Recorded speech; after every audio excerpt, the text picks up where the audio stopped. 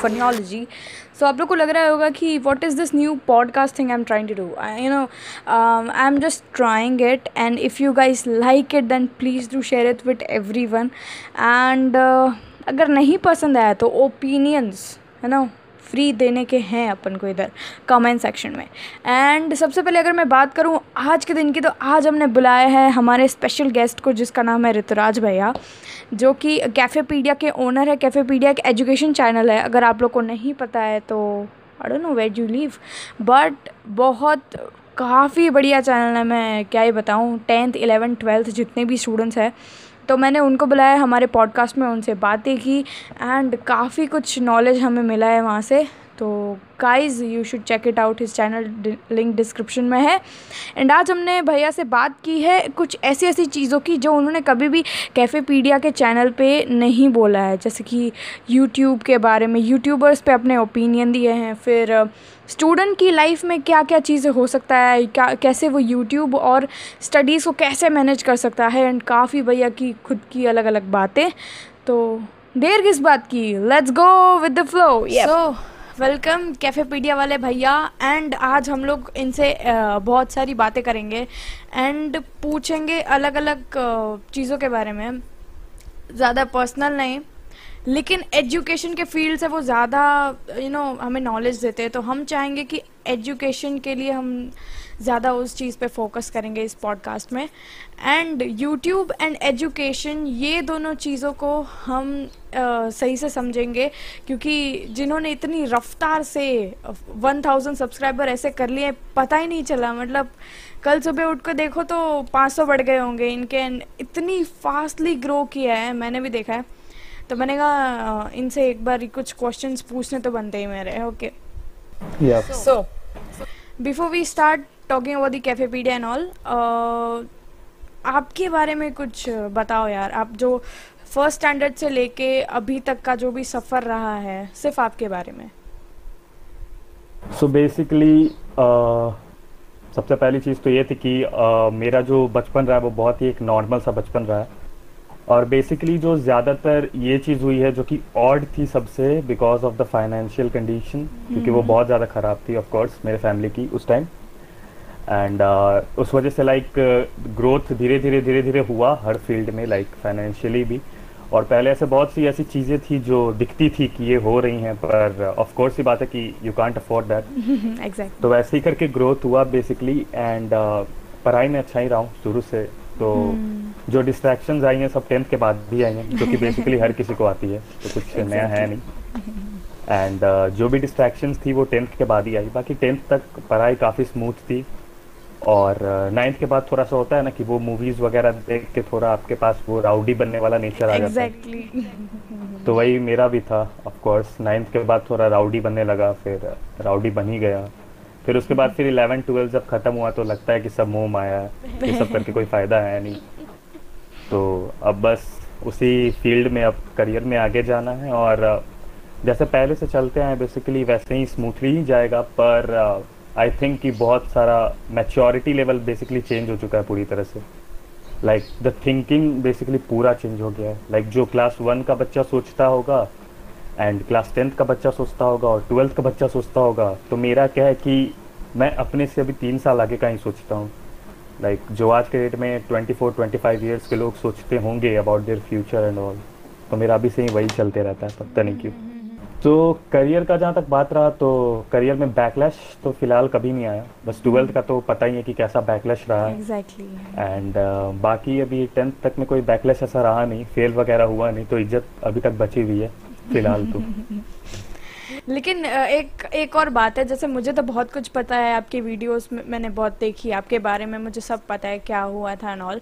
लेकिन यहाँ पे कुछ मेरे ऑडियंस है, उन लोग को अगर कुछ भी नहीं पता है कि अपने 10th के बाद क्या फील्ड लिया, फिर उसके बाद क्या हुआ, वो स्टोरी किसी स्टूडेंट को पता होनी चाहिए कि भाई आप भी 10th के बाद कोई भी फील्ड चूज़ करने के लिए आप लोग को ये चीज़ों को ध्यान रखना पड़ेगा।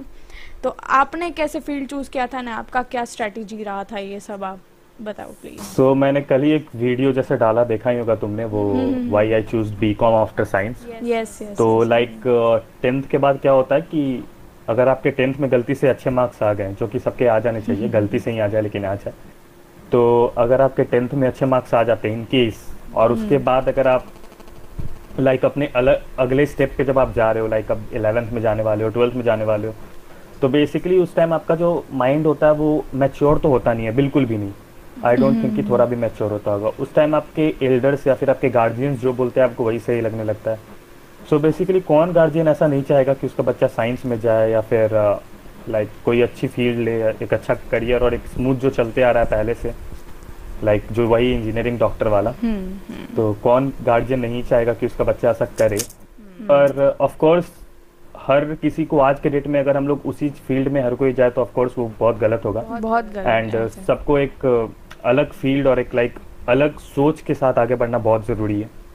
क्योंकि if you are thinking like अगर आप आउट ऑफ द कंटेक्स्ट सोच रहे हो, जो भीड़ सोच रही हो उससे अलग सोच रहे हो, तो ऑफ कोर्स ये बात है कि आपके पास एक तो कंपटीशन कम है अगर आप अगले फील्ड में जा रहे हो, और दूसरी चीज़ ये रहेगी कि एक तो कंपटीशन कम है और दूसरी चीज़ आपके इंटरेस्ट की है तो आपको मज़ा भी आएगा। एग्जैक्टली। लाइक ये ना हो कि अगर आप बड़े हो जाओ 30-40 साल के हो जाओ और अपने माँ बाप के हिसाब से अगर चले हो और आगे चल के आप एक बोरिंग सा काम डेली कर रहे हो, ऑफिस जा रहे हो, ऑफिस से आ रहे हो और 9 वही to बोरिंग 5 काम डेली से चीज़ रिपीट, या तो उस समय आप खुद को ही कोसोगे कि मैंने ये चीज़ क्यों सोचा। तो मेरे हिसाब से तो 10th के बाद अगर कोई बच्चा 11th में जा रहा है तो उसको पूरा का पूरा उसका जो कंसंट्रेशन होना चाहिए बेसिकली वो अपने हिसाब से सोचे। अब लाइक 10th के बाद कोई भी बच्चा मैच्योर रहता नहीं है, और 10th के बाद अगर आप नहीं सोचते हो तो आपको लाइक 12th के बाद संभलने में बहुत टाइम लग जाता है। बहुत टाइम लग जाता है, मैंने खुद फेस किया। तो मेरे हिसाब से कि अगर आपको पता है कि आपको क्या चुनना है तो बहुत अच्छी बात है, अगर नहीं पता है तो give yourself a time, लगभग 1 हफ्ते का टाइम दो, पूरा रिसर्च करो। Like there are very so many platform जहाँ पर आप रिसर्च कर सकते हो, लाइक यूट्यूब है, गूगल है, आजकल तो सब कुछ ईजिली एक्सेसिबल है। तो लाइक रिसर्च करो, एक चार्ट बनाओ कि व्हाट इज़ योर ड्रीम, तुम करना क्या चाहते हो, तुम्हें मज़ा किस में आएगा, और जिसमें मज़ा है उसी को करो। लाइक एक्सपीरियंस न्यू थिंग्स, जितने ज़्यादा तुम चीज़ों का एक्सपीरियंस करोगे तुम उतने ही ज़्यादा मैच्योर होगे, तुम उतना ही ज़्यादा ग्रो करोगे और ऑफ कोर्स उतने ही ज़्यादा पैसे छापोगे। बिल्कुल या एग्जैक्टली। बाकी जो चैनल की अगर हम बात करें, देखो 11th-12th तो बच्चे कभी कभार ये कर लेते हैं कि मतलब मेरे टाइम के, आजकल की जनरेशन के हम फोकस करें तो बच्चे ये सोचते हैं कि मुझे अब यूट्यूबर भी बनना है, मुझे ये भी करना है, मुझे वो भी करना है, एंड साथ साथ में वो लोग ऐसी ऐसी स्ट्रीम चूज़ करने पे जाते हैं कि मैं इजी वाली स्ट्रीम चूज़ कर लूँगा एंड फिर ये करूँगा। लेकिन क्या गारंटी है कि आप आपके जो प्लान बी है उसमें भी सक्सेस हो जाओगे? क्योंकि प्लान है तो आपने ऐसा किया है कि ठीक ठाक चलो कोई भी स्ट्रीम ले लूँगा, लेकिन प्लान बी में फिर अगर फेल हुए, यूट्यूबिंग कर रहे हैं और इंस्टाग्राम पे, सोशल मीडिया पे अपलोड कर रहे हैं अच्छा कंटेंट, लेकिन वहाँ पे सक्सेसफुल नहीं हुए, जैसे बहुत सारी गेमिंग चैनल्स आज बनाया है जितने भी स्टूडेंट्स हैं, लेकिन क्या गारंटी है आगे जाके? वो लोग ये नहीं समझते हैं, सिर्फ सक्सेसफुल लोगों को देख के उनको लगता है कि ये तो मैं भी कर सकता हूँ, लेकिन वो पोटेंशियल फिर नहीं दे पाते हैं एंड फिर फेल हो जाते हैं वहाँ पे। या ये एक बहुत ही लाइक बहुत ही अच्छा क्वेश्चन भी और एक बहुत ही अच्छा चीज़ है जिस पर डिस्कस किया जा सके। तो बेसिकली ये एक बहुत बड़ी प्रॉब्लम है कि सबको क्या लग जाता है कि लाइक अगर मैं उस फील्ड में जाऊंगा तो भाई मैं तो सबसे सक्सेसफुल हो जाऊंगा। और लाइक अगर गेमिंग की बात करें तो हर बच्चा यही सोचता है कि मैं मॉर्टल डायनामो सबको पीछे करके आगे निकल जाऊंगा और इंडिया का नंबर 1 गेमिंग चैनल बन जाऊंगा। तो सबसे पहली चीज़ को कि वो सोचने वाले लोग जो है वो एक नहीं है, लाइक वो सोचने वाले भी लाख लोग होंगे, लाख लोग हैं। Exactly, of course. और अगर कोई बच्चा ये सोच रहा है कि मैं कोई इजी स्ट्रीम लेके अगर अपने टैलेंट को फॉलो करूँ, तो बेसिकली हर चीज़ के लिए हमारे पास एक बैकअप होना चाहिए। अगर आप एक हार्ड स्ट्रीम चूज करते हो या फिर एक ऐसी स्ट्रीम जो कि आपको आगे चल के पैसा दिलाएगी, लाइक अगर आप कमाओगे उस चीज़ में, मतलब एक्चुअली कमाओगे, तो उस समय क्या होता है उस केस में कि लाइक अगर आप उस चीज़ को ले रखे और साथ में अगर आप यूट्यूब मैनेज कर रहे हो, तो सबसे पहली चीज़ कि आपका मैनेजमेंट स्किल बढ़ेगा। क्योंकि पहली चीज़ ही मेरे पास हार्ड है और दूसरी चीज़ जो यूट्यूब है जिसपे कि मैं मेहनत किए जा रहा हूँ, तो पहला तो मैनेजमेंट ही स्किल बढ़ जाएगा। लेकिन इफ़ यू आर थिंकिंग कि भाई कोई भी कुछ भी मैं ट्राई कर लूँगा, मैं नॉर्मल सा लाइक आर्ट्स ले लिया मैंने और मैंने सोचा कि मैं डायरेक्टली गेमिंग में घुस जाऊँगा, ये कर लूँगा, वो कर लूँगा, सो उसमें आप पहले तो खुद के करियर को कहीं ना कहीं लाइक उसको दबा रहे हो। Exactly. Like there is no problem, अगर आपको गेमिंग में जाना है, स्पोर्ट में जाना, उसमें कोई इश्यू नहीं है, कोई भी जा सकता है, सबका अपना मन है। पर क्या जिसको उसमें जाना था वो डायरेक्टली अपने सारे पढ़ाई को छोड़ के उसमें गया? ऐसा नहीं था। जब वो देखा कि मैं वहाँ पर सक्सेस कर रहा हूँ, देन ही डिसाइडेड कि मैं इस चीज़ को छोड़ सकता हूँ, लाइक इस पढ़ाई को छोड़ सकता हूँ। जस्ट टेक एन एग्जांपल, बहुत सारे स्पोर्ट प्लेयर है, ओवेस हो गया, रौनक हो गया, ये लोग अभी स्टूडेंट ही है, लाइक अभी स्टूडेंट है बेसिकली। तो ऑफ कोर्स ही बात है, ये लोग ने अपने पढ़ाई को ड्रॉप किया। कब किया? जब इन्हें पता चला कि लाइक मैं सक्सेस कर सकता हूँ, लाइक मैं उस फील्ड में आगे जा सकता हूँ।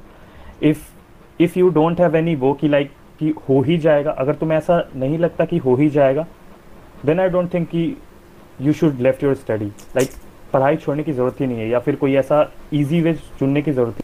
If the things are working out, अगर वो चीज़ हो रहा है, then of course do whatever you want. लेकिन अगर आपको ऐसा लगता है कि मैं ये कर लूंगा, तो वो एक सॉल्यूशन नहीं है। हाँ हाँ हाँ हाँ, इमेजिनेशन वर्ल्ड में फिर जीना हो जाएगा, मतलब कुछ गारंटी नहीं कर सकते उस चीज़ की। Exactly. मैंने खुद जब चैनल बनाया था, ऑफ कोर्स ये बात है, मैं भी स्टूडेंट ही हूँ, ग्रेजुएशन में हूँ, और मैंने खुद जब चैनल बनाया था तो मेरा ये सोचना था कि भाई ये लाइक एक इंटरेस्ट था यूट्यूब पे आने का। ऑनेस्टली स्पीकिंग, एजुकेशन चैनल तो मैंने कभी सोचा भी नहीं था अपनी लाइफ में आज तक, और हमेशा सोचा कि भाई व्लॉगिंग कर सकता हूँ या फिर लाइक गेमिंग। तो अपना गेमिंग में गेम बहुत अच्छे खेलता हूँ, लाइक हाँ, रिजमोर में कुछ डाले थे। या लाइक मैं सिर्फ पबजी नहीं खेलता, और आजकल तो हो गया कि gaming is equals to PUBG. PUBG नहीं खेलता सिर्फ, मैं बहुत सारे गेम्स ट्राई करता हूँ। एंड्रॉइड गेम्स कम खेलता हूँ, लाइक पीसी वाले गेम्स ज़्यादा खेलता हूँ। And of course I am working, like मैं अगर मेहनत कर रहा हूँ, पैसे कमा रहा हूँ, तो मैं इसीलिए ताकि मैं एक ब्रिलियंट पीसी बिल्ड कर पाऊँ बेसिकली। मेरा मिशन ये है कि मुझे अगले 1 साल के अंदर एक बहुत ही भयानक पीसी बिल्ड करना है। सो मैंने भी जब ऐसे ट्राई करने का सोचा यूट्यूब में, तो लाइक मैं, मेरी फ्रेंड थी और एक और मेरा फ्रेंड है, तो हम तीनों का ग्रुप है, हम तीनों साथ ही में शुरू से पढ़ रहे हैं एंड कोचिंग वगैरह जाते हैं। तो दे सेड कि मेरा जो कन्वर्सेशन स्किल है वो थोड़ा बढ़िया है, लाइक मैं प्रेजेंट अच्छे से कर लेता हूँ। And you can also go and check out my first video कि how shy I was at that time. मतलब मैं इतना ज़्यादा शर्मा रहा था कैमरा के आगे, लाइक मेरा कॉन्फिडेंस, लाइक कैमरा एंगल टट्टी सा नीचे कर रखा है, फिर एकदम बिल्कुल एकदम चेंज, लाइक कैमरा एंगल कहीं और ही है, कुछ और ही है, कुछ नहीं। और ऑडियो भी जब मैं रिकॉर्ड कर रहा हूँ तो मुझे ये नहीं पता था कि एक्सटर्नल ऑडियो पे वहाँ पर सेलेक्ट करना होता है, लाइक कैमरा में। नहीं तो आपका कैमरा के इंटरनल माइक से रिकॉर्ड होगा, तो मेरा लिटरली इंटरनल माइक से रिकॉर्ड हुआ। मैंने एडिटिंग में जाके अपने वॉइस को बढ़ाया, लाइक एकदम होता है ना, खिचड़ी बन गया बेसिकली। बीच बीच में तो वो जो ऑडियो का सिस्टम था वो तो सही जा रहा था, लेकिन कमेंट में सारे बहुत वो आ रहे थे कि भैया आपका वो अलग जा रहा है, ऑडियो अलग जा रहा है, क्या ऑडियो सिंक नहीं हो रहा था, ये ऑडियो सिंक नहीं हो पा रहा था, जो कि सबसे बड़ा इश्यू था of course. And thanks to Google camera, क्योंकि उस वजह से मेरा जो ऑडियो है सिंक्रोनाइज होने लगा। एंड उसी टाइम तो लाइक उस टाइम चला था, एक एग्जाम सीजन चल रहे थे, ठीक है। एंड एग्जाम सीजन चल रहे थे, तो सबसे पहले तो मेरे पास वो एक एडवांटेज था कि ये एग्जाम सीजन, ऑफ कोर्स ये बात है, इस समय सबके दिमाग में ये आता है कि ओ माय गॉड अब तो कुछ पढ़ा नहीं, अब फटाफट यूट्यूब सर्फिंग करना सबका शुरू हो जाता है। तो उस टाइम पे एक ये एडवांटेज था मेरे साथ, जो कि ऑफ कोर्स की बात है, एक एडवांटेज ही है। उस वजह से सब्सक्राइबर ग्रोथ हुआ। और द सेकेंड थिंग इज की conversation skill, if your conversation skill is good, तुम्हारा ऑडियंस टिक जाएगा। एंगेजमेंट या एंगेजमेंट ऑफ कोर्स, तो तुम्हारा जो ऑडियंस है वो टिक जाएगा basically. Conversation skill matters a lot. Like आप देख लो आज के डेट में, अगर इंडिया का सबसे बड़ा गेमर जो है वो है डायनेमो, पर अगर एक गेमर बोला जाए तो मैं उसे कभी गेमर नहीं बोल सकता, क्योंकि ही ओनली प्लेज पबजी। अब एक गेम खेलने वाला गेमर नहीं होता। मिथपैट है एंड वो सारे एग्जांपल हैं, बहुत सारे एग्जांपल्स है, बीस्ट बॉयज हो गया, मिथपैट हो गया, लाइव इंसान ही ले लो, वो लोग अलग अलग डिफरेंट गेम्स ट्राई करते हैं, तो उन्हें गेमर कहा जा सकता है। बाकी मेरा पर्सनली फेवरेट है एक राका जोन गेमिंग, तो मेरा तो पर्सनली फेवरेट वही है। And because he also use to try a lot of games, क्योंकि तब आप गेमर कहलाते हो। लेकिन जो डायनेमो का जो वो हुआ, लाइक कि उसके स्किल्स की वजह से उसके आज भी उतने ज़्यादा ऑडियंस नहीं है। उसकी जो कन्वर्सेशन स्किल है वो एक अलग लेवल वाली है, लाइक वो एक बहुत ही ब्रिलियंट कन्वर्सेशन स्किल है, और उस वजह से ऑडियंस जो है ना वो कनेक्ट कर पाते हैं। एग्जैक्टली जहाँ वो ऑडियंस रिलेट करती है वहाँ उन्हें मजा आता है, और फिर वो ऑडियंस उसकी हो ही जाती है कि भाई मैं उसी के साथ रहूंगा। सी बात है, लाइक जो कंडीशन मेरा 10th में था, अब मैक्सिमम जितने भी मेरे सब्सक्राइबर्स हैं तो सबका कंडीशन वही सेम था कि उन लोगों ने भी कुछ नहीं पढ़ा।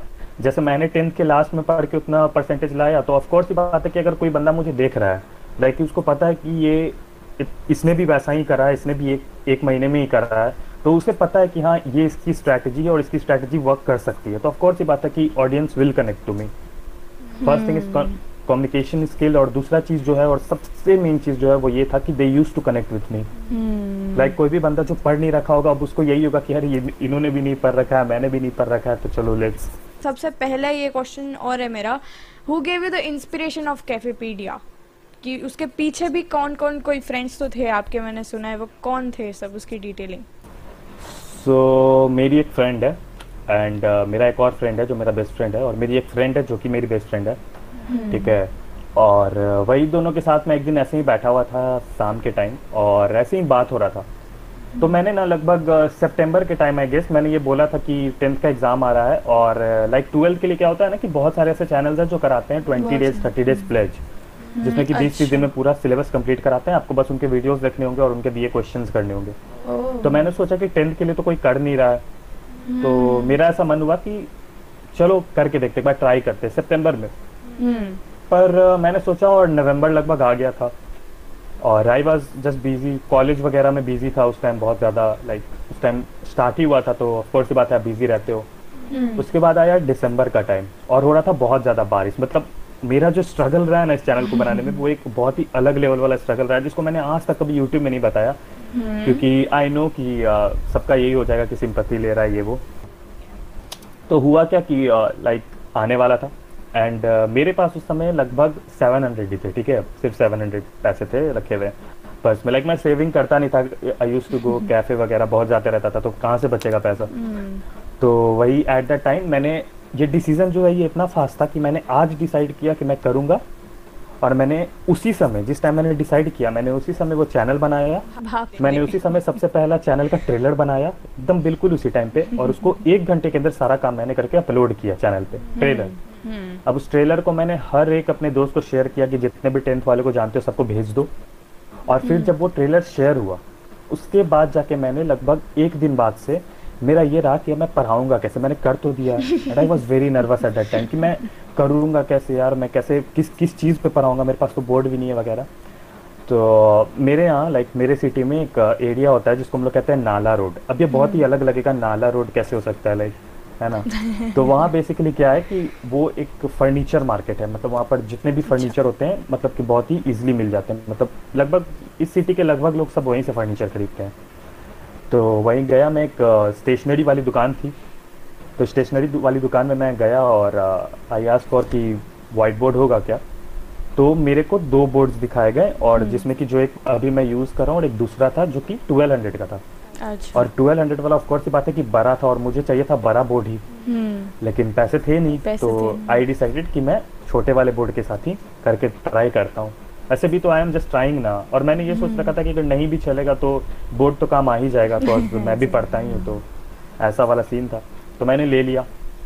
अब लेके मैं जब घर आ रहा था, मैं जैसे ही वहाँ से निकल रहा हूँ, मैं बस एक सेकंड, एक चीज़ तो मैंने स्टार्टिंग ही बताना ही भूल गया कि जब हम लोग घर से निकले ना उस दिन पूरा दिन बारिश हो रहा था, पूरा दिन बारिश हो रहा था। और करना आज ही से स्टार्ट था, क्योंकि शूटिंग अगर आज से नहीं करेंगे तो फिर अपलोड कैसे करेंगे कल से स्टार्ट, क्योंकि कल से मैंने बोल रखा था कि मैं अगले दिन से स्टार्ट करूँगा। तो शूटिंग अगर आज से करेंगे नहीं तो अपलोड कैसे होगा। तो बारिश हो रहा था, मैंने अपने दोस्त को बुलाया, वो बाइक लेके आया, और लिटरली वो बाइक में उसके भी आँख में पूरा पानी पड़ रहा है, मेरे भी चोट भी लगता है, वो बहुत तेज पड़ता है बारिश जब। तो वैसे करके नाला रोड पहुँचे हम लोग जैसे तैसे, बोर्ड लिया और बोर्ड लेके वापस आए। तो बोर्ड के ऊपर एक कवरिंग लगी हुई थी कार्डबोर्ड वाली, अब वो पूरी कार्डबोर्ड गल गई बेसिकली पूरे रास्ते में। फिर घर आया, मार्केट वगैरह लिया, इवन कि जब वो कांटी ठोक रहा था दीवार में तो वो भी नहीं ठोक रहा, मतलब मैं इरिटेट हो गया था एक टाइम पे बहुत ज़्यादा। मेरे साथ 2 बार ऐसा हुआ है इस चैनल की जर्नी में कि मैं बहुत ज़्यादा इरिटेट हुआ था, और मुझे लगा बस अब बहुत हुआ, बंद करो, खत्म। लेकिन नेवर गिव अप वाला फंडा काम आ जाता है फिर। जो मेरी फ्रेंड थी used to give me a lot of motivation, बहुत ज़्यादा मोटिवेट करके, अरे तुम कर लोगे लाइक ऐसे। तो वही मैंने स्टार्ट किया। और दूसरी चीज़ जो सबसे ज़्यादा मुझे इस चीज़ में ग्रोथ करवाई वो थे मेरे पापा खुद, क्योंकि मेरे पापा ने कभी मुझसे आके नहीं बोला कि तुम मतलब इस चीज़ को बहुत ज़्यादा बढ़ाओ वगैरह। तो मैंने बहुत बार ऐसा सुना कि जैसे पापा किसी से बात करे लाइक फ़ोन पे, तो ही यूज्ड टू टेल कि पढ़ाने लगा है, ऑनलाइन पढ़ा रहा। तो my father is like old school type, मतलब वो ऑफ कोर्स ये बातें थोड़े पहले के ही हैं, पुराने ज़माने के। तो मेरे पापा को इतना पता था कि ऑनलाइन पढ़ा रहा है, ठीक है। So he don't know about YouTube and all. Hmm. तो उनको लगा कि हाँ ये ऑनलाइन पढ़ा रहा है, तो जिनका भी उन्हें कॉल आता था तो वो उन्हें ये बात बताते थे, तो वो एक होता ना कि एक प्राउड मोमेंट प्राउड मोमेंट, हाँ, कि कुछ लड़का अच्छा कर रहा है मेरा, कर रहा है exactly। या सो वही वो चीज़ बताने के लिए, तो वो चीज़ बहुत अच्छा इंस्पिरेशनल लगता था। फिर मैंने रिकॉर्ड करना स्टार्ट किया।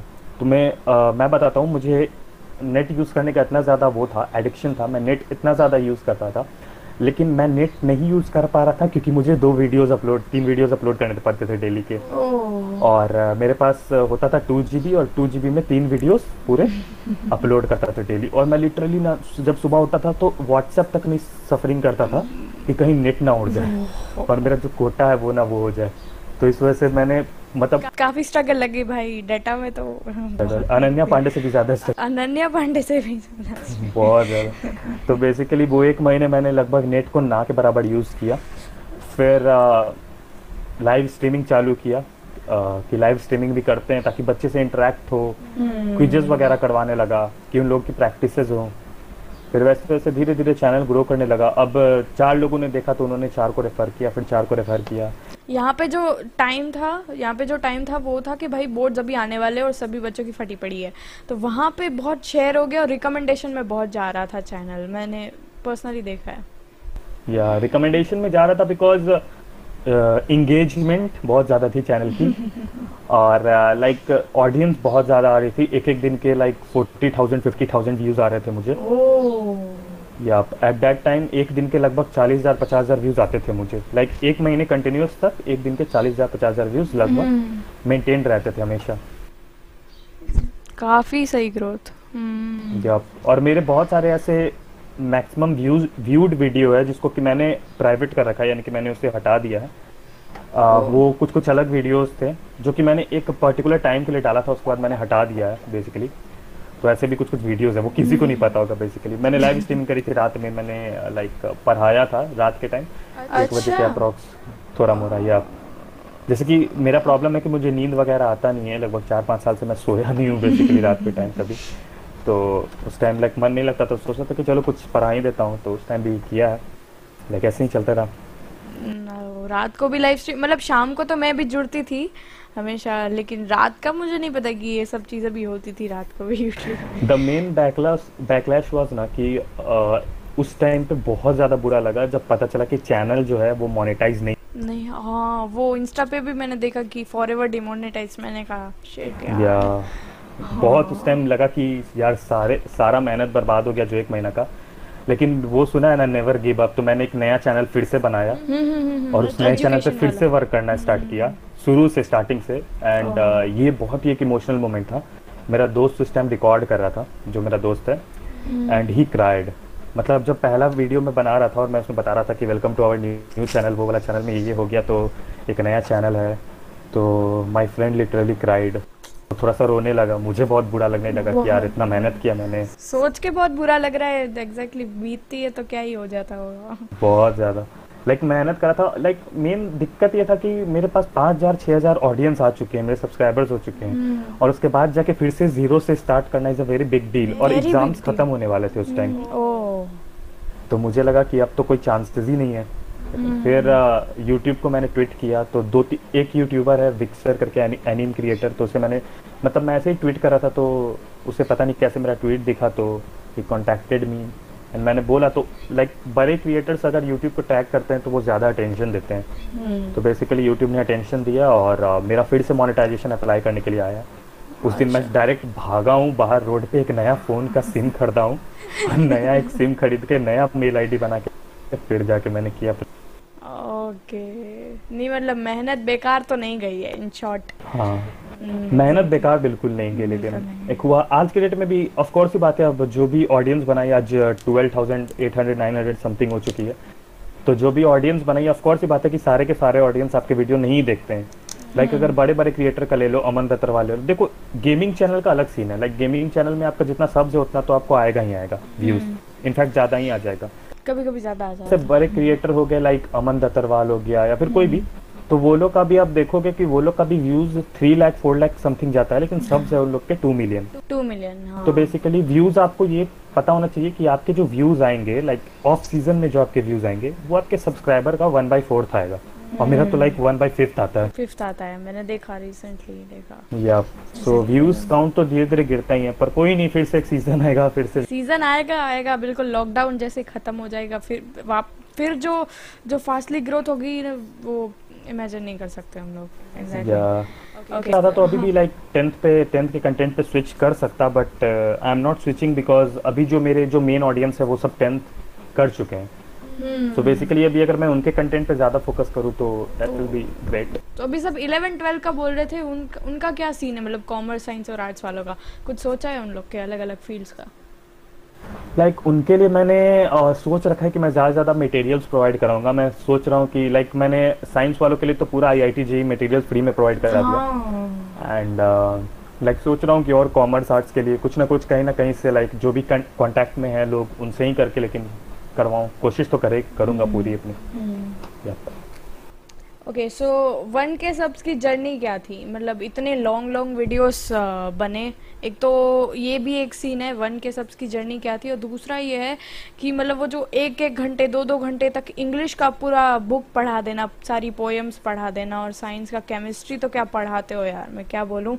तो वो सब जो ऑनलाइन आप पढ़ाते थे उसमें पेरेंट्स का क्या रहता था कि ये दिन भर बस फ़ोन में लगा रहता है और ये पढ़ाता रहता है, और मतलब वो काफ़ी घंटे लगते होंगे लाइव स्ट्रीम्स को प्लान करने में। उसके पहले जो तैयारी होती होगी उसमें कैसा सब चल रहा था उस टाइम पे? सो सबसे पहले अगर बात करें 1K सब्स वाली जर्नी की, तो 1K सब्स जो थे मेरे हुए थे लगभग I think 1 month and 10 days में। वाओ। 1K सब्स हुए थे, और उसके बाद जो अगले 1 मंथ हुए थे उसमें 10K सब्स हो गए थे। लाइक एक महीने में 1K सब्स और अगले मंथ में 10K सब्स। 10K। या तो वही बात है, पहला 1K सब्स करना बहुत मुश्किल होता है, उसके बाद फिर ग्रोथ जो होती है क्योंकि यूट्यूब भी रिकमेंड करने लगता है। सो ऑनेस्टली स्पीकिंग अगर मैं सच बताऊं तो एट दैट टाइम मतलब मेरे 3-4 ऐसे स्टूडेंट थे जिन्होंने बोला था कि भैया हम लोग आपके चैनल को प्रमोट भी करेंगे। तो मैंने पूछा कैसे करोगे, लाइक तो वो लोग क्या करते थे कि वो लोग दूसरे चैनल के कमेंट्स में जाके और वहाँ रिप्लाई वगैरह करते थे। या ये तो वहाँ से ऑडियंस आई, काफ़ी ऑडियंस आई उधर से भी। एंड 1K करने में तो बहुत समय लग गया, ऑफ कोर्स ही बात है। लाइक उस टाइम जब चैनल बनाया तो पहले 200 सब्स तो मेरे ही दोस्त लोग थे। उसके बाद फिर जितने लोग आए वो सारे रियल आने लगे, रियल बच्चे आने लगे, एंड उसके बाद फिर वीडियोस की ग्रोथ बढ़ी। और अगर बात करें जो 1-1 घंटे 2-2 घंटे की वीडियोस बनाता था, लाइव स्ट्रीमिंग करता था, लाइक एक वीडियो में पूरा बुक कंप्लीट करने वाला, तो उसके पीछे का स्टोरी जो वो 1 घंटा दिखता है वो नहीं होता था, उसके पीछे का 2 दिन होता था। लाइक उस 1 घंटा पढ़ाने के लिए मुझे पीछे के 2 दिन पढ़ने पड़ते थे। लाइक अगर मैं आज फिजिक्स का कराने वाला हूँ तो मैं 1 दिन पहले पूरा का पूरा जो फिजिक्स है वो खुद से पढ़ता था, NCERT उठा के जितने भी चैप्टर्स पढ़ाने हैं। फिर अपने एक डायरी मैंने रखा है, उसमें मैं नोट करते रहता था कि मुझे क्या क्या पॉइंट कहाँ पे डिस्कस करना वगैरह। तो वो सारा नोट करना, और उसके बाद नोट करने के बाद फिर एक बार पूरा 1 घंटा बोलना खुद से उसको विदाउट डूइंग लाइव स्ट्रीम, और जब बोल लिया उसके बाद फिर लाइव स्ट्रीम, क्योंकि वो एक ऐसा चीज़ होता है जिसमें कि आपको बहुत अच्छे से प्रेजेंट करना पड़ेगा। क्योंकि अगर आप खुद उस चीज़ में कंफ्यूज हो गए तो जो बच्चे आपको देख रहे हैं वो भी कंफ्यूज हो जाएंगे साथ में एट द सेम टाइम।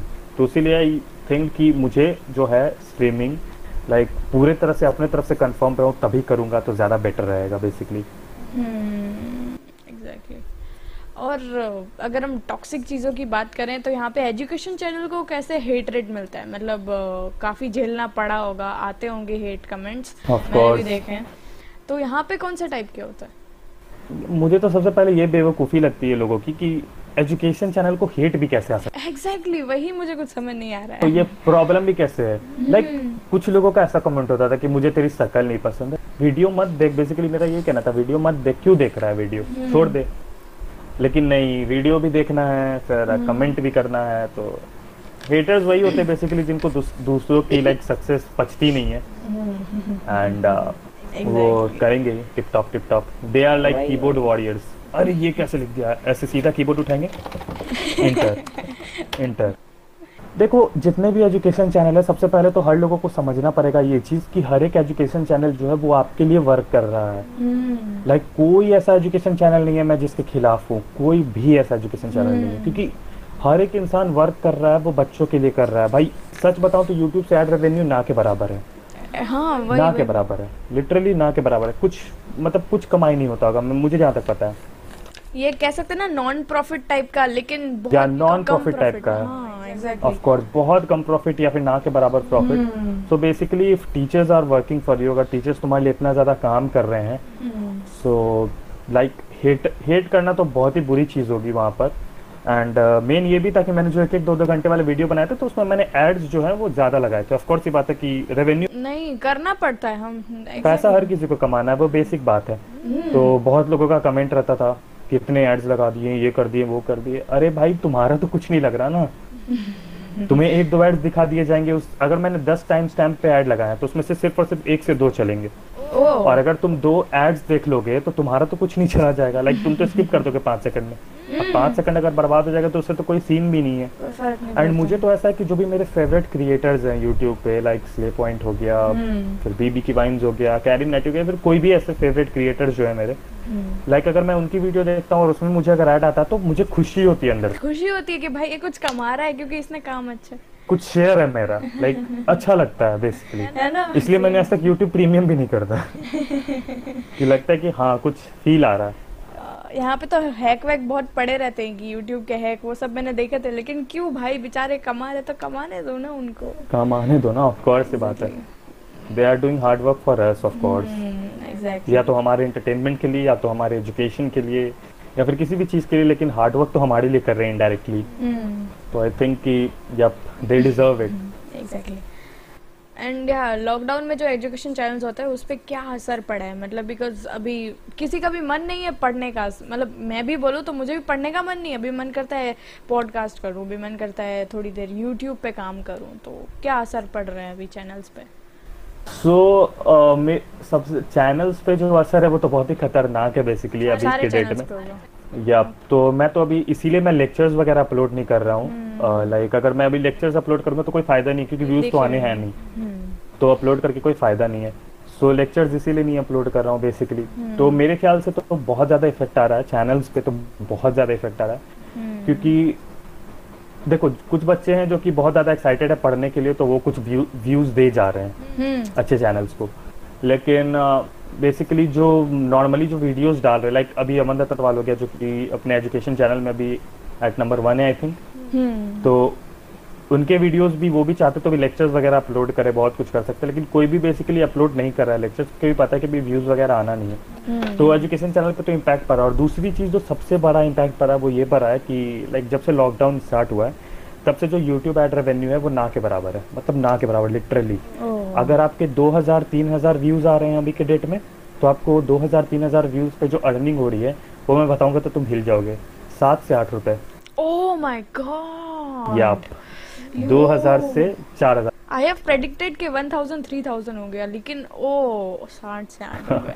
1000 पता है आपको कब होता है आपका अर्निंग? कब? जब आपके व्यूज होते हैं 100 के।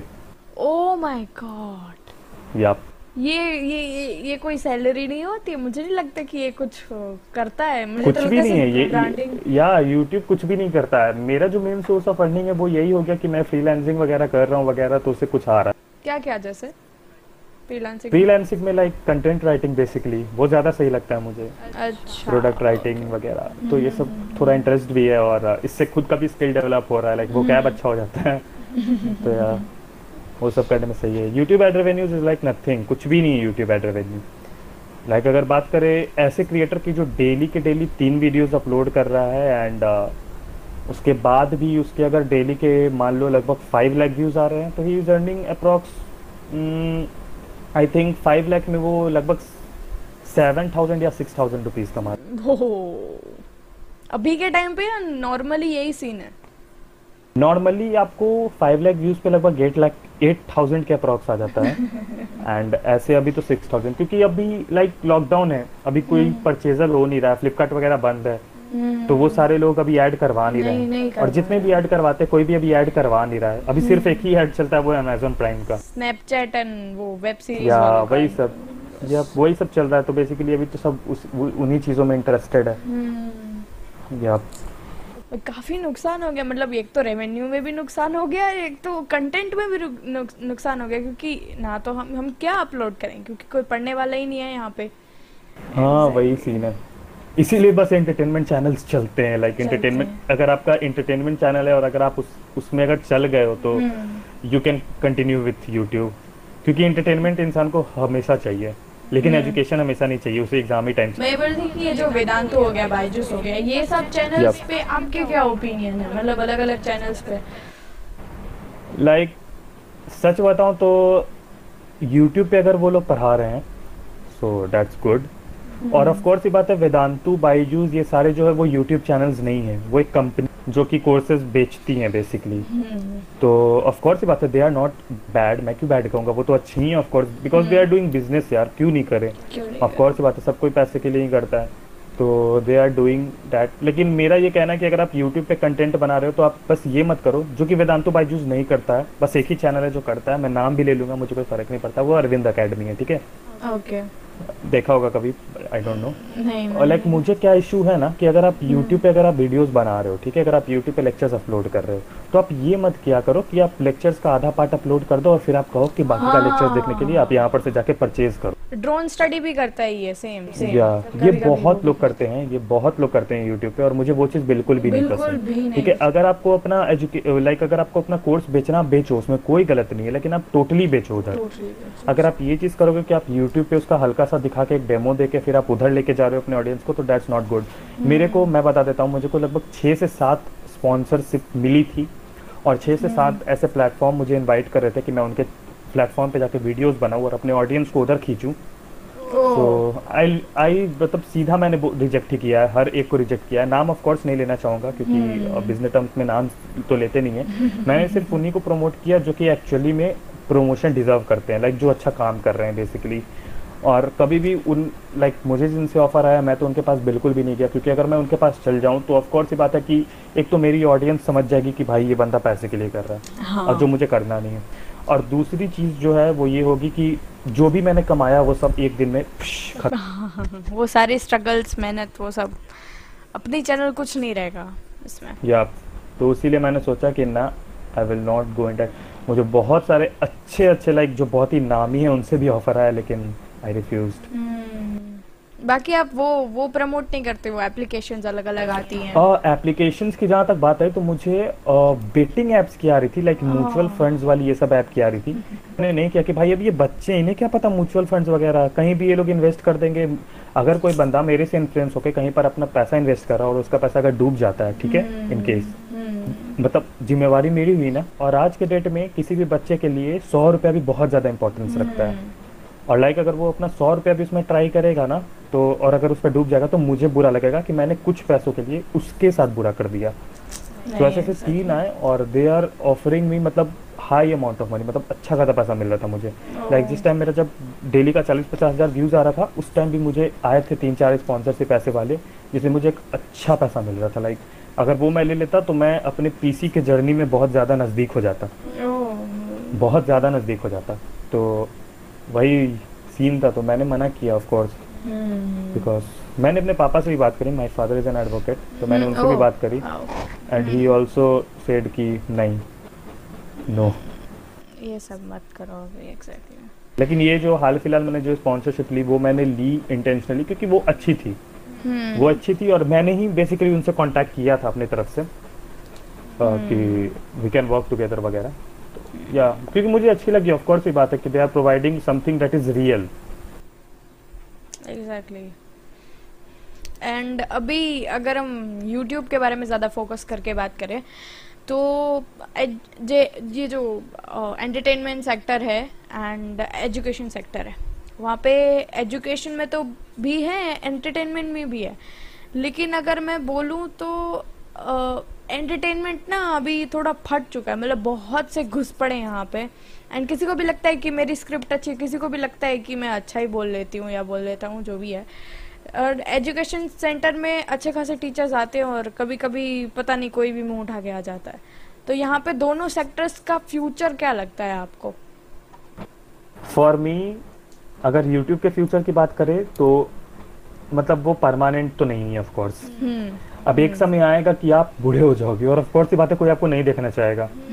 अब आज के डेट में फ्लाइंग विज बहुत ज़्यादा पॉपुलर है, ठीक है। Exactly. अब आज से लाइक 30 साल बाद जब वो बुरा हो जाएंगे, जब वो बुरे हो जाएंगे बेसिकली, तो उस टाइम ऑफ कोर्स ये बात है कि ऑडियंस अट्रैक्ट हो जाएगी इस वजह से कि देखो एक मतलब उस टाइम की जो जनरेशन है कि वो अट्रैक्ट हो जाएगी कि देखो एक ओल्ड मैन जो है वो व्लॉगिंग कर रहा है, तो वो लोग उस वजह से अट्रैक्ट हो जाएंगे। पर जो एक होता है ना वो लाइक ये मैटर करता है, ऑफ कोर्स करता है। और यूट्यूब आई डोंट थिंक कि आप यूट्यूब को एक परमानेंट चीज सोच सकते हो लाइक पैसे कमाने के लिए, आई डोंट थिंक सो।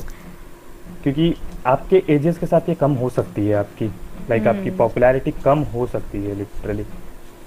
तो आई थिंक यूट्यूब पे आप परमानेंट तो नहीं सोच सकते, ऑफ कोर्स ये बात है। लेकिन जैसा बियर बाइसेप ने किया था वैसे हम कर सकते हैं, जैसे मतलब अब अभी फेमस हो बियर बाइसेप ने किया, Beer Biceps is like an inspiration for me because Beer Biceps ने अपना एक चैनल, 2 चैनल है उसके आज के डेट में, एक हिंदी और एक इंग्लिश वाला। हाँ एंड उसके पॉडकास्ट भी काफी बेटर, मतलब बहुत अच्छे तरीके से वो बहुत करता है, अच्छा लाइक था। बहुत बढ़िया। सो वो जो है वो यूट्यूब को एज अ बिजनेस ग्रो किया, लाइक उसने साथ ही में मॉन्क एंटरटेनमेंट जो उसका मैनेजिंग कंपनी है हाँ उसे भी ग्रो किया, और इस साइड उसने इसे भी ग्रो किया। तो बेसिकली अगर यूट्यूब एक समय ऐसा आ जाता है जब उसे यूट्यूब पैसा देना छोड़ दे, छोड़ दे। तो at the other hand Monk Entertainment हमेशा उसे पैसा देगी। हाँ उसके पास 2 साइड से रहेगा। 2 साइड से रहेगा, ऑफ कोर्स बात है, क्योंकि क्रिएटर्स तो नहीं आते रहेंगे और मॉन्क एंटरटेनमेंट का काम है मैनेज करना, तो वो तो मैनेज करते ही रहेगा, तो उसे तो पैसे मिलते रहेंगे। यूट्यूब से जहाँ तक मुझे लगता है कि रणवीर का फ्यूचर यानी कि बियर बाइसेप्स का फ्यूचर बहुत ज़्यादा है, क्योंकि बियर बाइसेप्स जो है वो इंटरटेनमेंट कैटेगरी नहीं है, वो लाइफस्टाइल कैटेगरी है। हाँ तो बेसिकली कोई भी इंसान उसे देखना पसंद करेगा। अब पसंद एक बूढ़ा आदमी भी पॉडकास्ट करता है तो वो हर कोई देखता है, क्योंकि वो एक पॉडकास्ट है। एंड पॉडकास्ट क्या होता है कि हम उससे कुछ सीखते हैं, वी लर्न। लाइक मैं रणवीर इलाहाबादिया के कोई भी पॉडकास्ट रहते हैं, मैं 1-1.5 घंटे जो भी मैं पूरे देख जाता हूँ, पूरे पूरे सुनते क्योंकि हैं हम लोग। पूरे सुनते हैं, क्योंकि ऑफ कोर्स ये बात है मैं उससे कुछ लर्न कर रहा हूँ। मैं बताता हूँ, मैं लाइक स्पॉटिफाई पे भी मिल जाता है और ऑडियो फाइल भी मिल जाता है उसका। मैं अपने लाइक मेरे घर में जो होम थिएटर है मैं उस पर चला के लो वॉल्यूम में आराम से अपना कोई भी काम कर सकता हूँ सुनते सुनते। तो बेसिकली मैं उससे बहुत कुछ ग्रैब कर रहा हूँ, मैं उससे बहुत कुछ लर्न कर रहा हूँ, तो वो बहुत ज़्यादा मैटर करता है मेरे लिए। Exactly. And what about the education sector? Education sector I think कि एक लाइक एजुकेशन सेक्टर में आप यूट्यूब से परमानेंट अर्निंग तो नहीं कर सकते हो, लाइक मतलब ऑल सीजन अर्निंग नहीं कर सकते हो, लेकिन परमानेंट अर्निंग कर सकते हो। क्योंकि अगर मैंने आज अगर एक वीडियो बनाई है, लाइक मैंने आज एक चैप्टर पे वीडियो बना दी लाइट पे, अब आज से 20-30 साल बाद भी कोई बच्चा होगा जो लाइट पढ़ेगा ही पढ़ेगा, तो वो तो देखेगा ही वीडियो। तो उस वीडियो में मैं वीडियो में थोड़ी बूढ़ा हो जाऊंगा, वीडियो में तो मैं जवान ही रहूंगा ना, पिछले 30 साल वाला। तो बेसिकली एजुकेशन सेक्टर में ये है कि it can give you a permanent earning but not for all season. Exam season में तो हाँ of course you are going to earn lot of money, hell lot of money. Reason पता है क्या होता है कि एग्जाम सीजन जो होते हैं हमारे वो होते हैं जनवरी से मार्च के बीच में, और जनवरी और मार्च ये 2 एक ऐसा टाइम होता है जिस टाइम यूट्यूब का एड रेवेन्यू मैक्सिमम होता है। बहुत ज्यादा जनवरी, मार्च और सितंबर वाला टाइम, क्योंकि जनवरी के टाइम होता है न्यू ईयर, तो फ्लिपकार्ट और अमेजोन सबके सेल्स, दिवाली जो भी है या दिवाली वगैरह, तो वो सब टाइम में बहुत ज़्यादा अर्निंग है। होली के टाइम भी होता है मार्च में, तो ये सब टाइम पे अर्निंग है बहुत ज़्यादा ऑफ कोर्स। एंड एक और क्वेश्चन था कि ये जो मोस्टली सेन है, फिर हम लोग बात कर लें मुंबई का निखिल हो गया, वो सब लोग का मतलब बैकअप प्लान मुझे नहीं दिखता है। मतलब ऑफ कोर्स वो लोग ने रखा होगा, लेकिन यहाँ पे हमें ऑडियंस को नहीं दिखता है कि कोई बैकअप प्लान उनका भी है, सिर्फ यूट्यूब दिख रहा है। तो मुझे भी ये चीज़ कभी कभी लगता था, पर जब मैंने इस सेक्टर में खुद कदम रखा और तब मुझे पता चला कि जो वो दिखाते हैं बेसिकली वो तो होता नहीं। ऑफ कोर्स ये बात है, आपको मैं बहुत सारे ऐसे यूट्यूबर हैं, बहुत सारे ऐसे सेलिब्रिटीज हैं जिनका साइड बिजनेस उन्होंने खड़ा कर रखा है। लाइक कॉमर्स बाबा है, जो कॉमर्स वाला एक चैनल है उनका, बहुत ज़्यादा पॉपुलर है। तो जहाँ उन्होंने ही ये प्लेज वाला सिस्टम शुरू किया था, मैं तो साफ बोलता हूँ कि मैंने उन्हीं से सीखा है ये प्लेज वाला, कि मुझे प्लेज कराना चाहिए। तो कॉमर्स बाबा एक है जिसे उसने बिजनेस में इन्वेस्ट करना शुरू कर दिया। ऑफ कोर्स ही बात है, फर्स्ट तो वो कि कॉमर्स के बंदे हैं, तो ऑफ कोर्स ही बात है कि वो करेंगे ही करेंगे। तो बहुत हाँ। जो भी है आज के डेट में यूट्यूबर, वो अगर कुछ पैसे कमा रहे हैं तो वो इन्वेस्ट कर रहे हैं अपने पैसों को, ताकि वो अपना फ्यूचर सिक्योर कर पाए बेसिकली। बिकॉज लाइक मोस्टली से मुंबई का निखिल, ये लोग जितना वो लोग का एड रेवेन्यू होता होगा उससे लगभग 5 गुना 6 गुना ज़्यादा वो लोग ब्रांड से, मीवी हो गया एंड शाओमी खुद देता है अभी, ब्रांड उन लोग को एकदम अंधा पैसा देती है, मुंबई का निखिल और मोस्टली सेम कैरीमिनाटी। ये लोग को, कैरीमिनाटी को तो फिर भी ज़्यादा ब्रांड्स नहीं मिलते हैं इन लोगों के अकॉर्डिंग, पर मुंबई का निखिल और प्राजक्ता और लाइक ये लोग को बहुत ज़्यादा ब्रांड्स मिलते हैं। बिकॉज दे आर लाइक वो रेगुलर अपलोड करते हैं। फ्लाइंग बीस्ट हो गया, जो जो लोग रेगुलर अपलोड करेंगे उन्हें ब्रांड मिलेगा ऑफ कोर्स। या ओके, इट्स ऑल अबाउट कि आप कितने रेगुलर अपलोडिंग कर रहे हैं। Regular exactly. बाकी ये जो व्लॉगर्स है उनका तो डे बाय डे होता है, तो बहुत कुछ हो सकता है। ब्लॉगर्स सबसे ज्यादा कमाते हैं यूट्यूब में सबसे अगर बात ज्यादा। की जाए तो। एक एंटरटेनमेंट चैनल से या फिर किसी एक चैनल से व्लॉगर ऑफ कोर्स से बातें ज़्यादा कमाता है आज के डेट में। जैसे कि बात करें अगर फ्लाइंग बीस्ट का, और अगर फ्लाइंग बीस्ट के पूरे रेवेन्यू को जोड़ लिया जाए जो कि उसने इस लॉकडाउन में लगभग डेली कंटिन्यूसली अपलोड करा है वीडियो, तो अगर उधर से रेवेन्यू को जोड़ लिया जाए तो like hell lot of revenue उधर से क्रिएट हो रहा है, क्योंकि डेली के भाई 16 लाख Daily 1.6 मिलियन व्यूज आ रहे हैं। तो ऑफ कोर्स ही बात है कि पर डे की लगभग 20,000 अर्निंग तो इजीली हो रही है, इजीली एग्जैक्टली। पर ब्लॉग। एंड एक और ये है कि जो स्टूडेंट्स अभी मतलब सेशन को एंड करूँ उससे पहले जितने भी स्टूडेंट्स हैं वो अभी अगर फेल हो गए 10th में एंड या तो 12th में, जो भी, उनको एक कोई एडवाइस, आई नो आपने एक वीडियो सेपरेट बना के रखा है, लेकिन यहाँ पे आप कुछ बोलना चाहोगे? आई थिंक कि अगर आप फेल होते हो तो सबसे पहली चीज़ कि अगर आपको लग रहा है कि आप दोबारा से पास हो सकते हो तो आप उसी बोर्ड से तुरंत हो जाओ। और अगर मतलब मैं बहुत ही इजीली और बहुत ही नॉर्मल वाले लैंग्वेज में बोलूँगा, और अगर दूसरा ऑप्शन है कि भाई अगर लग रहा है कि अब नहीं पास हो पाओगे तो सीधा स्टेट बोर्ड पकड़ो और पास हो, क्योंकि स्टेट बोर्ड आपको पास करा देगी इन एनी केस। और अगर फेल होते हो तो फेलियर से कुछ सीखना ज़रूर लाइफ में कि आगे मुझे इस चीज़ को रिपीट नहीं करना, आगे से मैं कंसंट्रेटेड रहूँगा। लाइक मेरे भी लाइफ में अगर मैंने कभी सीखा नहीं है ये चीज़ कि फेलियर क्या होता है तो वो एक बहुत ही बड़ी दिक्कत है, क्योंकि फेलियर एक ऐसी चीज़ है जो हर किसी को लर्न करना चाहिए, हर किसी के लाइफ में एक बार होना चाहिए, तब वो समझता है कि उसकी इंपॉर्टेंस क्या होती है, किसी चीज़ की इंपॉर्टेंस क्या होती है। और अगर इंसान के लाइफ में अगर फेलियर आएगा ही नहीं तो उसे कुछ समझ ही नहीं आएगा, वो तो जैसे चल रहा है वैसे ही चलता रहेगा, वो किसी चीज़ की इंपॉर्टेंस नहीं करेगा लाइफ में। एग्जैक्टली। सो एक और क्वेश्चन है कि जो स्टूडेंट्स अभी से यूट्यूबिंग के बारे में काफ़ी सीरियस है, मतलब उनका कंटेंट भी अच्छा है, वो काम भी अच्छा कर रहे हैं, ये नहीं कि ऐसे कुछ भी बना रहे हैं, लेकिन सीरियसली वो काम कर रहे हैं, उनके लिए क्या आप बोलोगे? आई विल से कि कंटिन्यूड स्टडी के साथ साथ उसको करते रहो। डेली का अपना टाइम फिक्स कर लो कि 3 से 4 घंटे मैं यूट्यूब में दूंगा, और डेली 3 से 4 घंटे दो, नो प्रॉब्लम। बस अपना एक स्टडी का शेड्यूल फिक्स रखो, अपने पढ़ाई का शेड्यूल फिक्स रखो, और दोनों को साथ में लेके इजीली चला जा सकता है। YouTube doesn't take 24 hours a day. तुम खुद एक यूट्यूबर हो, तुम्हें भी पता ही होगा ये चीज़ कि YouTube doesn't take 24 hours a day. आप 1 घंटे 2 घंटे में भी काफ़ी कुछ कंटेंट क्रिएट कर सकते हो ऑफ कोर्स। तो आप दोनों को साथ लेके चल सकते हो। और अगर आपका यूट्यूब जर्नी चल जाता है एंड यू वांट टू, अगर आप चाहते हो कि आप अपनी स्टडी को कंटिन्यू नहीं करो, तो मैं पहले कहूँगा कि पहले इतना स्टडी को कंटिन्यू कर लो कि आपको इतना पढ़ लो कि हाँ भाई कि अगर यूट्यूब खत्म भी होता है तो मुझे जॉब मिल जाएगा कहीं ना कहीं, इतना पढ़ लो कम से कम। इतना तो पढ़ना और उसके पड़ेगा। बाद फिर continue with your career, like YouTube पे ग्रो करो, जितना हो सके उतना ग्रो करो। And the second thing is कि अगर कमाओ तो उसे इन्वेस्ट करना जानो कि उसे इन्वेस्ट मुझे कहाँ करना है, और इन्वेस्ट बिल्कुल उसी चीज़ में करो जो मुझे वापस पैसा देगी। लाइक मैं अगर गेमिंग पीसी में इन्वेस्ट कर रहा हूँ तो इसका मतलब ये नहीं है कि मैं अगर गेमिंग पीसी में इन्वेस्ट करूँगा तो मुझे वापस पैसा नहीं देगी, वो मुझे देगी, बिकॉज ऑफ कोर्स ये बात है कि gaming is a thing that I like. तो या अगर मैं उसमें अगर ग्रो करना चाहूँगा तो मैं करूँगा, मैं कंटेंट बना सकता हूँ कोर्स। एग्जैक्टली। बाकी कैफेपीडिया का फ्यूचर क्या है, वो क्या नए नए प्लान सोच रहा है करने को अभी? कैफेपीडिया का फ्यूचर जैसे ग्रोथ होगा वैसे करते ही जाएंगे, और कंटेंट में चेंज लाते जाएंगे बेसिकली। और लेकिन ये भी था कि जो ओल्ड कंटेंट चल रहा है वो चलते रहेगा, लाइक जो प्लेज है वो अगले साल भी आएगा, उसके अगले साल भी आएगा, उसके अगले साल भी आएगा। चाहे मैं फ्री रहूँ ना रहूँ, मैं अपना टाइम निकाल के जरूर शूट तो 10th के करूँगा ही लिए करूँगा। हर साल आएगा? या हर साल आएगा, Oh, वो तो wow. डेफिनेट है। और जो कैफेपीडिया है वो फ्यूचर उसका ये बेसिकली रखो कि मुझे इसे बहुत बड़ा एक प्लेटफॉर्म बनाना है उस हर एक बच्चे के लिए जो कि एजुकेशन को अफोर्ड नहीं कर सकते हैं। तो I want to make it, मतलब मैं अगर इसको आगे फ्यूचर में अगर देखूँ इसे ऐप वगैरह बनाने का, तो मैं सब कुछ फ्री ही रखने वाला हूँ, मैं पैसा नहीं चार्ज करूँगा। Yup, whatever the ad revenue I will, या फिर मैं डोनेशन लिंक रख दूंगा, भाई अगर देना ही है तो इधर दो, लेकिन लाइक पैसे मांग के नहीं दूंगा, लाइक जो होगा फ्री ही होगा हमेशा।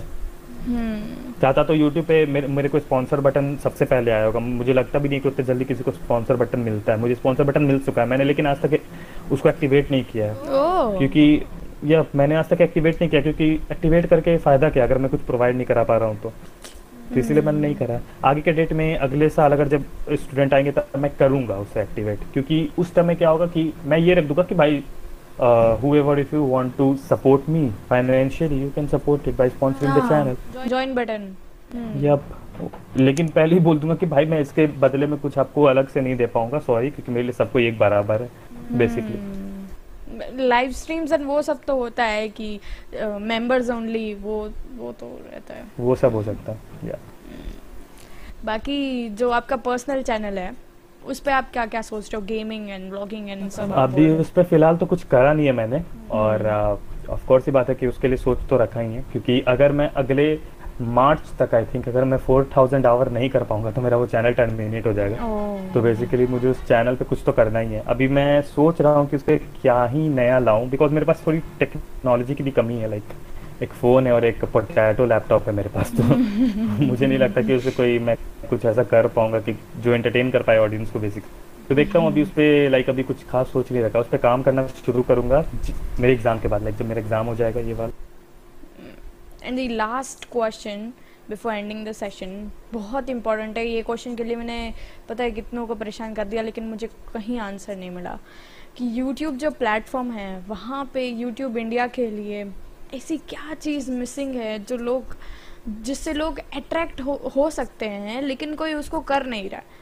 जैसे रोस्टिंग के फील्ड में अगर देख लें तो कोई कहीं कहीं सच्चाई नहीं बोली जा रही है, कहीं कहीं दबाया जा रहा है कि नहीं मत बोलो। कौन सी ऐसी कुछ फील्ड्स हैं जहाँ पे आपको लगता है कि वो चीज़ होनी चाहिए?